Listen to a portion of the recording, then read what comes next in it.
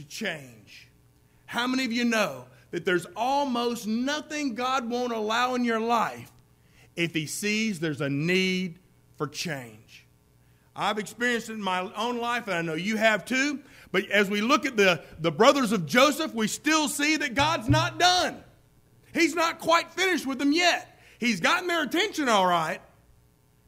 He's made them come to grips with their sin all right. But they've neither sought nor received forgiveness yet. So God continues forward. The brothers have been brought before Joseph. They spent a little time in jail, and they head home with food. But their brother Simeon must stay in jail until they come back. And when they come back, they were given strict instructions that they were not to return without their youngest brother, Benjamin. On their way home, they're both surprised and frightened to find out that the money that one of them brought to pay for food is in one of the sacks of grain that they bought. And they're convinced that God is wanting to do something to them.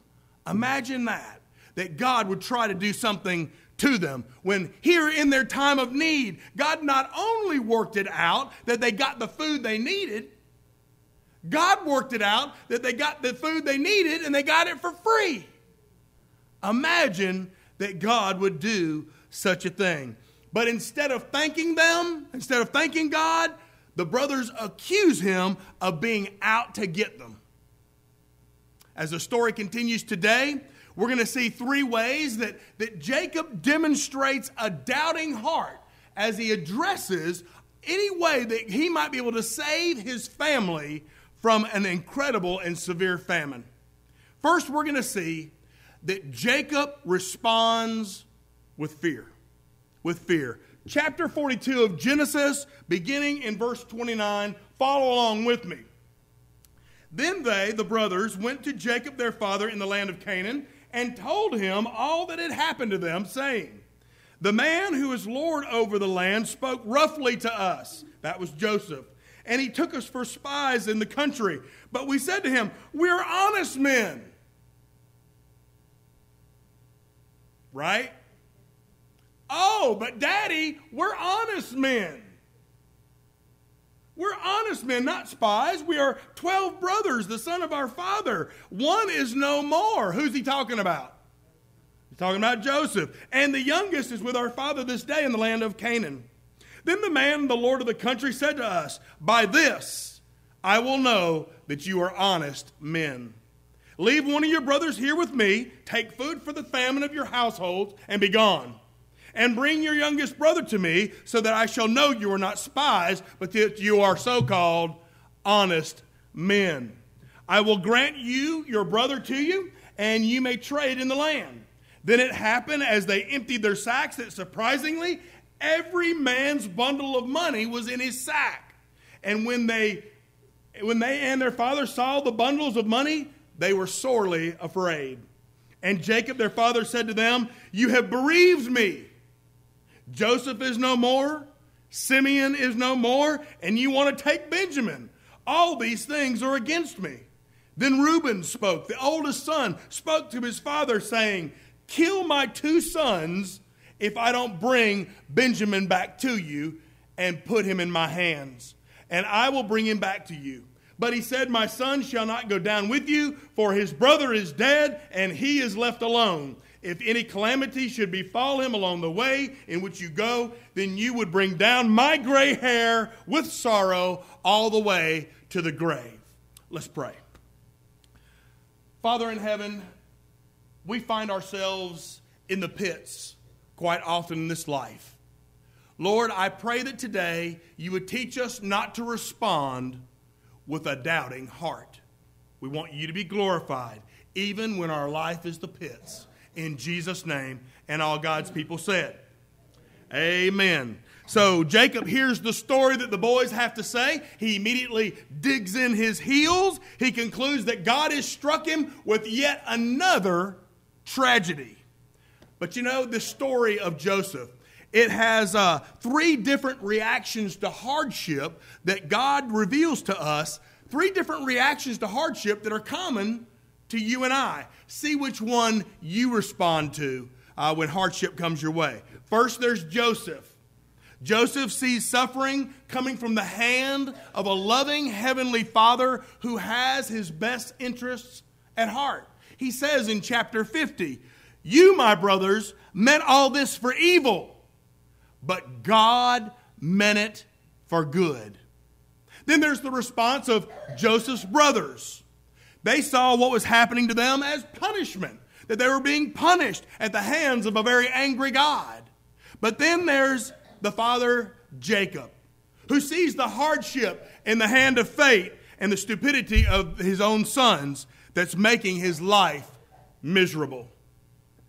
Three responses. You and I go through them the same way. You either blame God, you blame somebody else, or you praise God, even in the midst of a difficult situation. But we saw there in the scriptures that Jacob said to his brothers, "You want to take everything I got.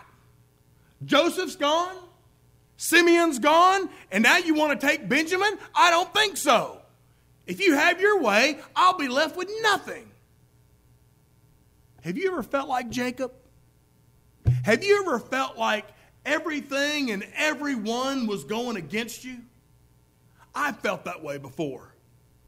Sadly, though, Jacob did the same thing that me and you do. Jacob left out he left out the most important ingredient out of the equation. He forgot who was in charge. He forgot who was in control. Jacob forgot God, that God was in control of this horrible situation. Here was Jacob's prime opportunity to cast all the focus, to cast all the attention on the Lord his God. But it seems that Jacob still had trouble walking by faith, even though he had known the Lord for well over 100 years. As the head of the family, as the man of God that Jacob was called to be, here's what he should have been saying. He should have been saying, "Boys, I know that things look bad. I know that things look tough, but we have to trust in God's promises. Let's just get down on our knees. Let's pray for the safety of Benjamin. Let's pray for Simeon, who is in the jail at Pharaoh's prison. And let's pray for your safe return. There's a reason that God put that money in your sack. There's a reason it's there. There's a reason that God wants you to return to Egypt. We don't have all the answers, but we can trust the Lord our God." But instead of responding that way, Jacob reacts out of fear. He says, "Forget it. Benjamin's not going, and that's final. Period." But I wondered as I read that verse, had Jacob forgotten his wrestling match with God decades before?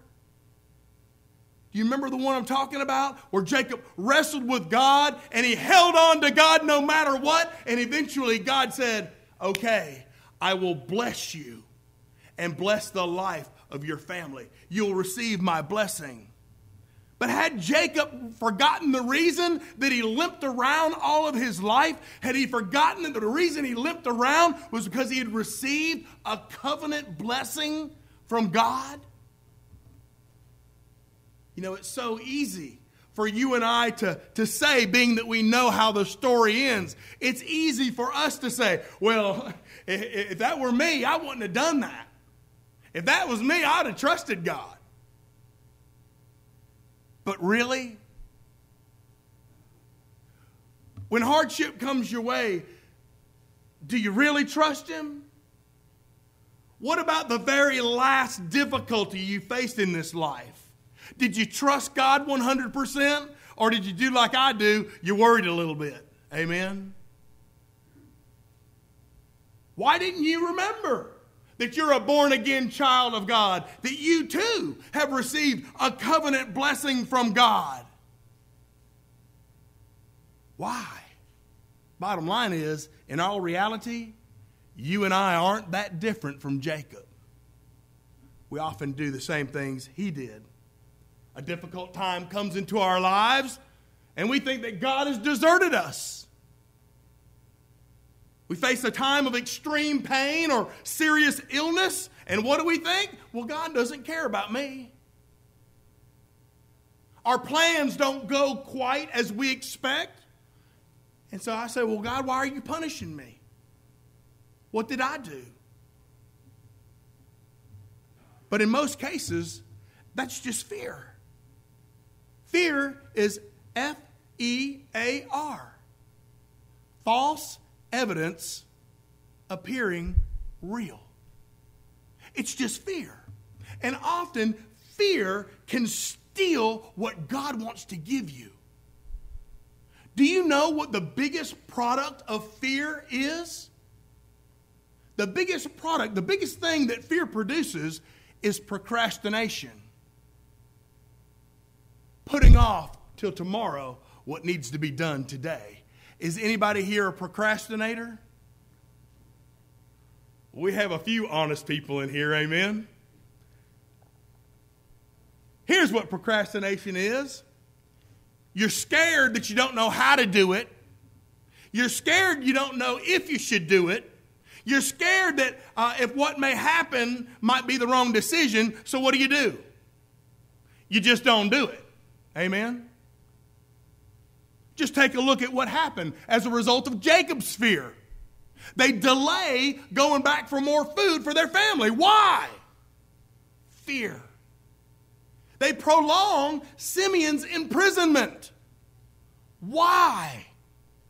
Fear. They delay a reunion with Joseph. Why? Fear. If you're listening, say amen.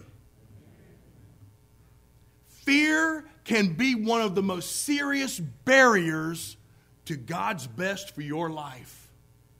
That false evidence appearing real can be one of the most serious barriers in your life. There are some of you here today who have allowed fear to keep you from trusting Jesus as your Savior. There are some of you who fear that you can't keep it up. You can't keep the Christian life up. You can't keep doing the things that God wants you to do. Well, I want to tell you, you know what? You can't. But I'll tell you this. God wants you to be the child of God He wants you to be. You're not going to be good enough. You never will be. But He loves you anyway. It may be afraid that you can't keep that kind of behavior up. You can't. But He will love you anyway. Maybe you're afraid, scared to step out in faith, to do something that God's called you to do. Maybe you're afraid to follow through with what you know God is leading you to do. Maybe you're afraid to share your faith for fear of what somebody might say to you. Maybe you're afraid to share your faith because you've got enough failures in your own closet. Amen? That all may be the truth. But that's no reason to fear. Do you know what the most common commandment in the Bible is? The most common commandment in the Bible is fear not. Fear not. Yet we let fear paralyze us in so many ways. Jacob responds with fear. Not only negatively, but he overreacts. Aren't you glad that none of us ever overreact to our circumstances? Have you ever made a mountain out of a molehill? I certainly have. But rather than run the slightest risk of losing his new favorite son, Benjamin, Jacob's fear would have allowed Simeon to spend the rest of his life in prison. It was Jacob's doubting heart. Jacob's doubting heart that made him respond with fear. But there's something else. Jacob also refuses to depend on God. Refusing to depend on God expresses a bigger problem. Refusing to depend on God expresses the fact that you've got a doubting heart. Hey guys, hey. Refusing to depend on God expresses the fact that you have a doubting heart. So look into the mirror of God's word and see if God is trying to reveal to you that you might have a doubting heart. Because how many of you know that God always gets his way? Amen? God always gets his way. But how many of you know that it's much more painful if we don't let him have his way? Amen? God's always at work. And he's at work in this famine, at work in starvation. And he's not going to let it up until what he wants done is done. A few months after they get home with the food, they're right back in serious trouble again. Follow along with me in chapter 43, verse 1. Now the famine was severe in the land, and it came to pass that when they had eaten up the grain which they had brought from Egypt, that their father had said to them, go back, and buy us a little more food. But Judah, another son, Judah spoke to him and said, the man solemnly warned us, saying, you shall not see my face unless your brother is with you. Because of his fear, Jacob's first response, just put it off. Just put it off tomorrow. Maybe that problem will solve itself. Just put it off. He delays in taking action until this matter of this famine has reached a crisis. Now, I mentioned that the biggest product of fear is procrastination. But do you know what the biggest reason for procrastination is? In all reality, when you boil it away, the biggest reason for procrastination, for putting it off, is because you don't trust God. There's a lack of trust in God. We don't trust him to be with us. We don't trust him to guide us. We don't trust him to strengthen us. And we don't really trust that he wants the very best for us. So what do? We just don't do it. We put it off. But Jacob finally decides that they must go back. They must go back for more food. But what does his son Judah say? He reminds him, hey, if we don't bring Benjamin, then we're not even going to see Joseph's face. We're not going to see this Egyptian governor's face, the one who gives us food. We've got to bring him back. And Judah's response is very straightforward in verse 4. He says, if you send our brother with us, we'll go down and buy you food. But if you will not send him, then we will not go down. For the man said to us, you shall not see my face unless your brother is with you. That didn't work. So Jacob tries something else. Jacob tries to change their mind by blaming them, by blaming all of his sons for that situation. He basically says, hey, this is all your fault. You need to go fix it. This is all your fault. Look there in verse 6.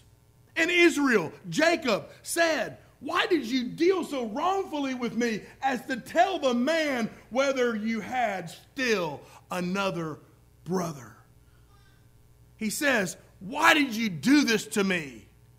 He says, none of this would have happened if you'd have just kept your mouth shut about your little brother. But in all reality, what is Jacob doing here? He's basically chewing them out for telling the truth. He's chewing them out because they didn't lie. It seems to me that Jacob is still the deceiver that he was as a young boy. Do you remember when Jacob deceived his elder brother Esau and tricked him out of his birthright? Well, it seems that in times of stress, Jacob goes right back and returns to his old ways. I think sometimes we as Christians do the same thing. The brothers respond by saying, hey, Joseph was very specific. He asked us clear questions, and how in the world were we to know that he would make us bring Benjamin back with us? How would we to know, verse 7? But they said, the man asked us pointedly about ourselves and our family, saying, is your father still alive? Have you another brother? And we told him according to these words. Could we possibly have known that he would say, bring your brother down? There's no way they could have known. As I read these few verses in the beginning of chapter 43, something clicked in my mind. Something is happening to the boys. Something is happening to the brothers. God is beginning to do something in the lives of these men because they stand together. Notice in verse 7 that they said. They all came together and they said. They all took a stand together. And what are they standing for? They're taking a stand for truth. They take a stand for right living. They take a stand for telling the truth. But it's more than that. I noticed there at the end of chapter 42, there in verse 37, that Reuben offered both of his sons if he didn't return with Benjamin. And then I noticed there in verse 8, I believe it is, that Judah offers himself as a guarantee of a successful mission to bring Benjamin and Simeon back to their father. Let's read verse 8. Then Judah said to Israel his father, "Send the lad with me, and we will arise and go, that we may live and not die, both we and you, and also our little ones. I myself will be the surety, the guarantee for him. From my hand you shall require him. If I do not bring him back to you and set him before you, then let me bear the blame forever." Something is beginning to happen in these men. One by one, change is beginning to happen in the lives of these men. These men who were hard-hearted, these men who were self-centered, are now being a little softened. Perhaps for the first time in their life,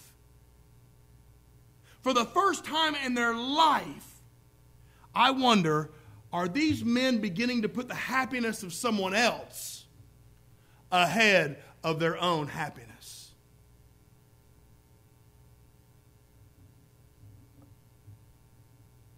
Are you beginning to realize?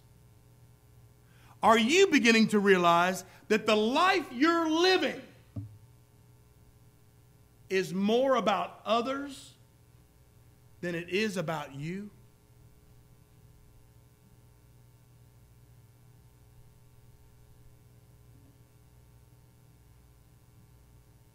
Are you beginning to see that your life is more about the happiness of others than it is about your own comfort and your own well-being?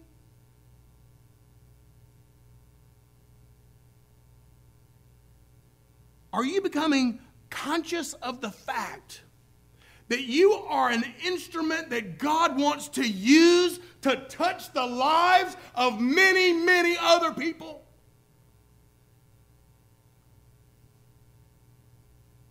Are you finally willing to put the happiness of others, maybe even strangers, ahead of your own happiness? If you are, then you are growing in Christ's likeness, and God is very pleased with you. If you're not becoming others-centered, why not? Why? Why aren't you? Are you scared? Is there false evidence appearing real that's in your life? I saw a sticker on the back of a redneck's pickup truck that said, "If you're scared, say so." Are you scared? Are you scared? Are you waiting for you to get the most out of this life before you sow into the lives of others? Have you adopted the mentality of our society that says, as soon as I get my fill, then I'll start blessing others? What are you waiting for? What are you waiting for? I love what Judah says next, because I believe Judah put his finger right on his daddy's biggest problem: procrastination. Verse 10. For if we'd not lingered, surely by now we would have returned the second time. Judah reminds Jacob that if they hadn't have been so fearful of the what-ifs, if they hadn't have been so unfaithful to God, they could have been to Egypt and back twice. And he urges his father to start acting like the responsible father God's called him to be. Men, if you're listening, say amen. There's a lesson there for you and I. Men, there's a lesson there for you and I. Let's stop thinking so much about ourselves and let's start thinking of others more. If we as men would do it, our families would follow.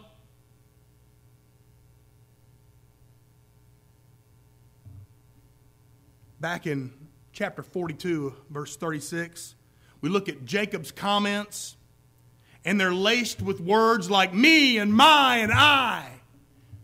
Look there in verse 36. And Jacob, their father, said to them, "You've bereaved me. Joseph is no more, Simeon is no more, and you want to take Benjamin. All these things are against me."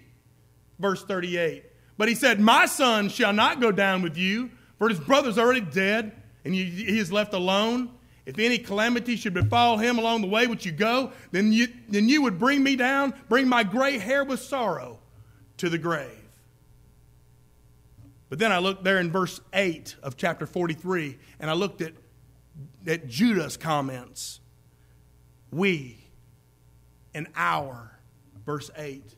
Then Judah said to Israel his father, "Send the lad with me, and we will arise and go, that we may live and not die, both we and you, and also our little ones." Friend, fear will paralyze you, and not depending on God will make you very self-centered. But both are symptoms of a much bigger issue: a doubting heart. There's a third point I want to bring, and that is that Jacob is reluctant to submit to God. Let's look at verse 11. And their father Israel said to them, "If it must be so, then do this. Take some of the best fruits of the land in your vessels and carry down a present for the man." Who's he talking about? What man? Say it loud if you know it. Joseph, that's right. A little balm, a little honey, spices and myrrh, pistachio nuts. I love pistachio nuts, don't you? Pistachio nuts and almonds. Take double money in your hand and take back in your hand the money that was returned in the mouth of your sacks. Perhaps it was an oversight. Take your brother also and arise and go back to the man. And may God Almighty give you mercy before the man, that he may release your older brother and Benjamin. If I'm bereaved, I am bereaved. So although he's very hesitant, although he's very reluctant, Jacob finally decides to do the right thing. With his back against that proverbial wall, Jacob finally surrenders to God and says, "Take Benjamin and go. And may God Almighty, El Shaddai, literally, be with you." And notice here that Jacob is called by his covenant name. His covenant name given to him by God. That name, Israel. For the first time, Jacob steps up as Israel, the covenant man of God. And he appeals to God as God Almighty, El Shaddai. and surrenders everything into God's hands. How I wish he would have just stopped right there. How I wish he would have stopped there and his sons would have been living on their journey, hearing the words El Shaddai ringing in their ears. What power that would have given them. Instead, Jacob adds, if I'm bereaved, I am bereaved. In other words, for me, nothing's left. I've lost everything. You guys probably won't make it back. And I will have lost all my sons. So Jacob dealt with his problems from the wrong perspective. He dealt with his problems with a doubting heart. Fear of the unknown, no trust in God, and no surrender to God's perfect plan. But there's something I want to share with you. Doubting, I've often heard, is not bad in itself because it causes you to search out the truth. But I've changed my tune on that a little bit. I believe that a doubting heart is a negative thing. Now, an uncertain heart, on the other hand, is something different. An uncertain heart seeks direction. But a doubting heart rejects the direction it's already received. There's a huge difference. If I'm uncertain and I don't know, then I will seek direction. But if I doubt, that just means I've already received instruction and I'm just unwilling to submit to it. Jacob dealt with problems all the wrong way. But that doesn't mean that you and I can't still learn from them. Because even though he dealt with them the wrong way, we can still learn from them and do things the right way. So I want you to learn from the things I'm about to share with you. Don't repeat them. Amen? Say, don't repeat them. Say it louder. Don't repeat them, but learn from them. Amen? Because I want to share with you Jacob's 7 laws of problem management. The first thing that I want you to learn from, but don't repeat, is from Jacob's point of view, he would say, never deal with today what can successfully be put off till tomorrow. Amen? He was a procrastinator. Jacob's not the only one with this problem of procrastination, and it is a problem, amen? Procrastination is a problem, not only with your homework, not only with your work at work, but procrastination is a problem with the decisions we make. Many Christians all have the same issues as Jacob did.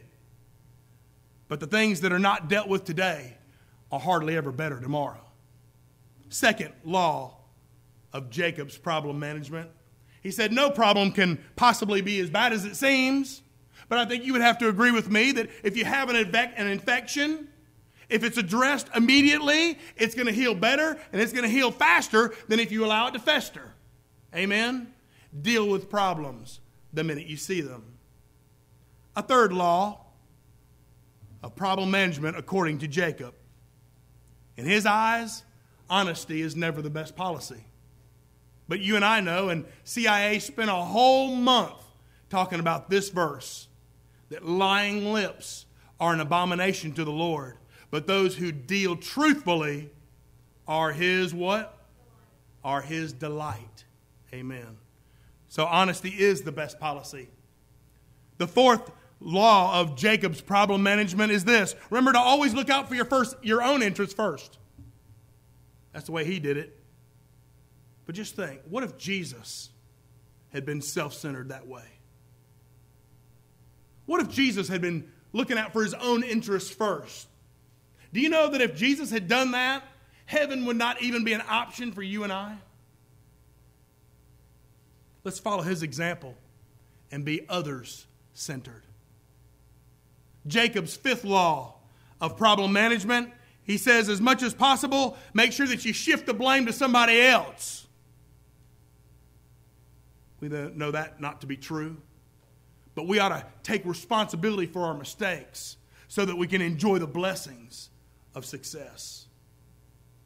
Jacob's sixth law of problem management, and the federal government is real good at this one. If our best efforts to solve a problem fail, throw money at it. Amen? That's the way our government often thinks. They see a problem, you throw enough money at it, it'll go away. Friend, don't believe that for a second. Don't believe that for a second. If you see a need, and I guarantee you see needs every day. If you see a need, don't just go and throw money at it. That's not going to solve the problem. Take the time to be the instrument that God uses to address the real need. Last one. Jacob's law number 7, problem management.